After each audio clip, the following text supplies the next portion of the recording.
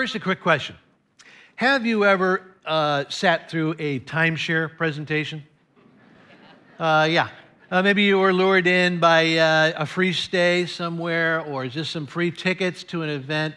But if you have gone through this purgatory, you know what it's like that as they sit you down at this thing designed to sell you a vacation timeshare. And they start off by telling you that really over a lifetime, having a timeshare is a cheap way to vacation. And it's so easy for you to trade your timeshare and you can stay anywhere in the world. But then, just as you're about to sign, they tell you about the fees, the association fees, the maintenance fees, the trading fees, and suddenly it's not so cheap after all.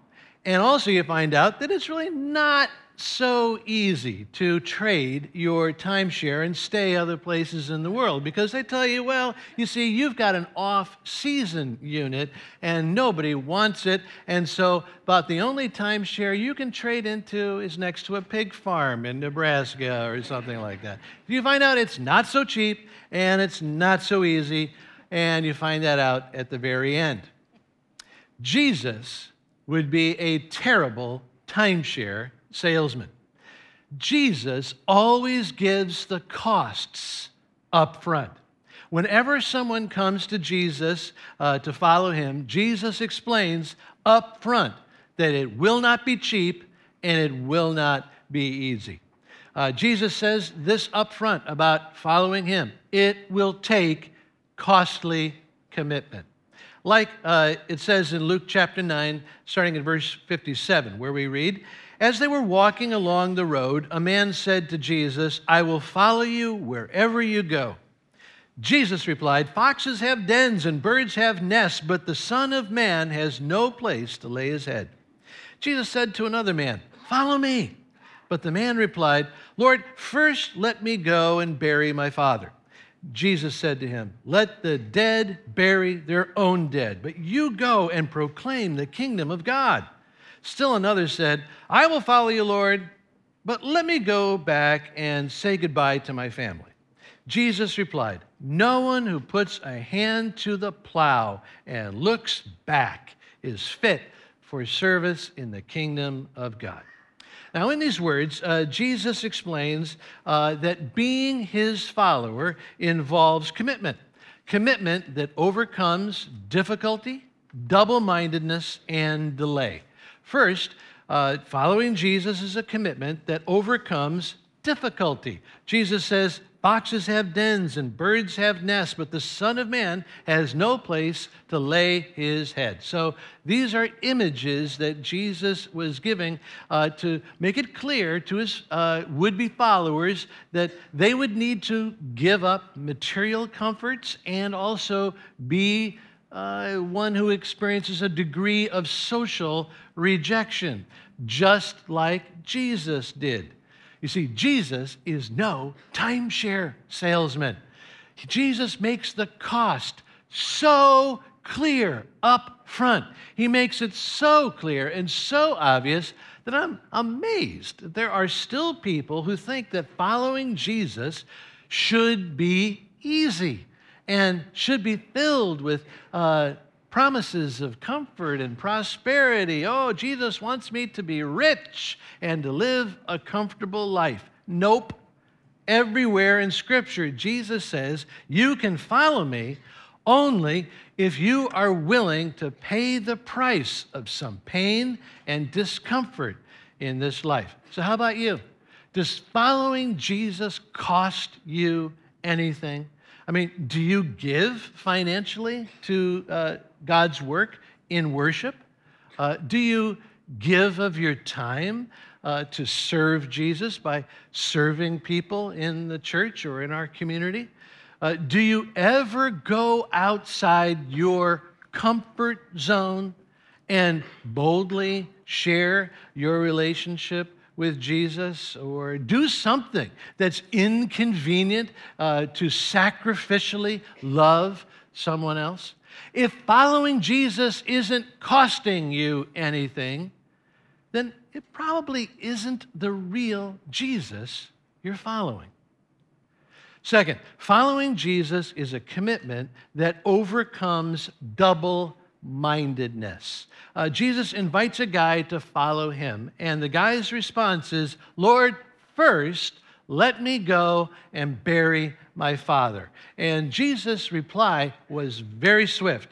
He said, let the dead bury their own dead. You, follow me, and let's proclaim the kingdom of God. Now, is Jesus being harsh here? The answer is no. Think about it.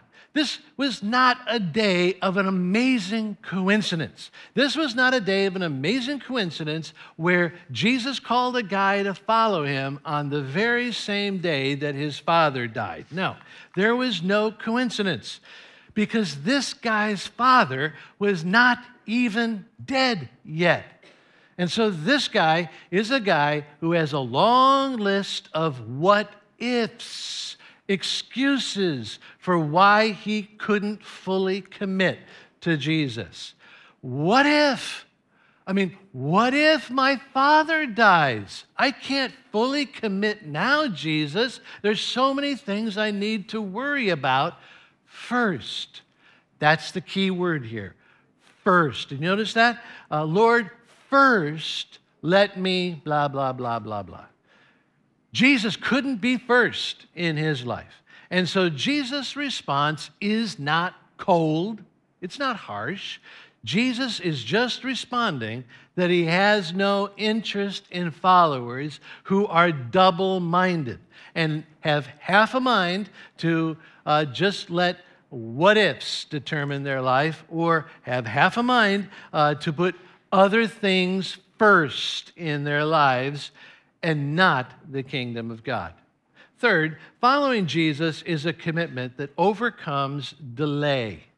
Another wannabe follower responds to Jesus, I will follow you, Lord, but let me go back and say goodbye to my family. Well, this sounds like a reasonable response. So is Jesus being harsh in his rejection of this excuse? The answer is no, because Jesus understood that this goodbye request was a blatant delay tactic.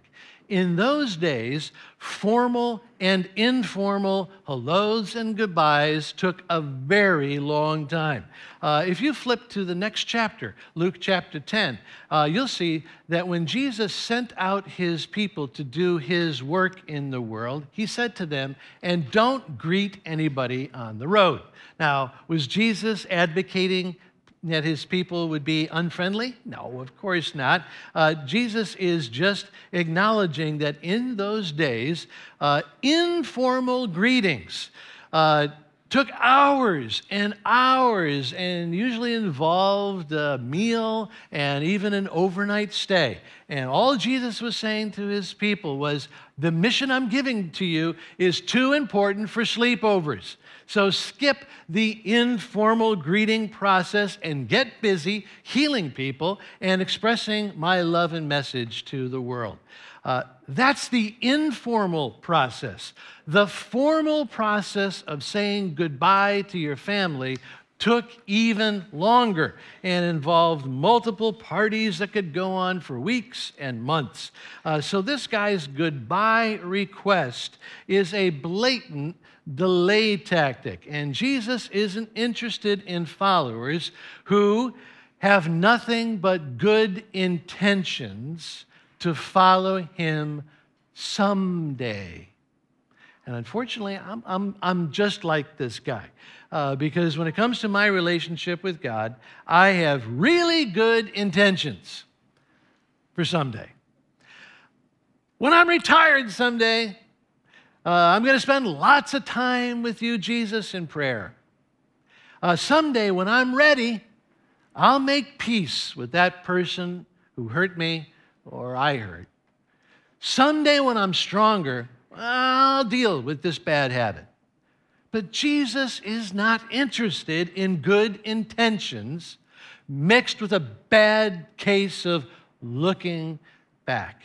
Jesus tells a story of this foolish plowman who ends up making a mess of his field because while he plows, he instead of focusing on his purpose in life, he keeps looking back.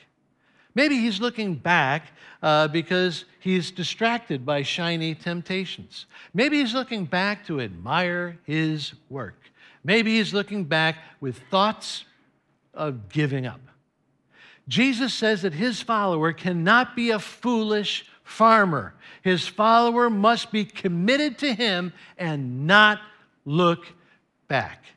The people who are baptized today here at Black Rock have committed to follow Jesus and not look back. The people who will be baptized today have made this decision to follow Jesus and not look back. How about you? Maybe you have never committed to Jesus and decided to make him the one you follow in life. Maybe you've been thinking about it, but you've been delaying it for a long time. Delay no longer. Maybe you are someone who needs to recommit to overcome difficulty and double-mindedness and delay and really commit to following Jesus and experiencing all the life that comes from that relationship. You can't be a someways, sometimes, some days follower of Jesus. So be inspired by the commitment of each one who is baptized today, who says for you and the whole world to hear, I have received Jesus as my personal Savior, and I will follow him all the days of my life. We want to thank you for watching and listening to our sermons online, and we hope that you will be inspired to live more like Jesus through these. Please check out blackrock.org for more information about our church. Know that you can subscribe to our podcast on iTunes, and also know that you can give to BlackRock and to our ministry through PushPay, through our mobile app, and on our website. Your donations and your support of our ministry allows us to have these videos online and for us to impact our community.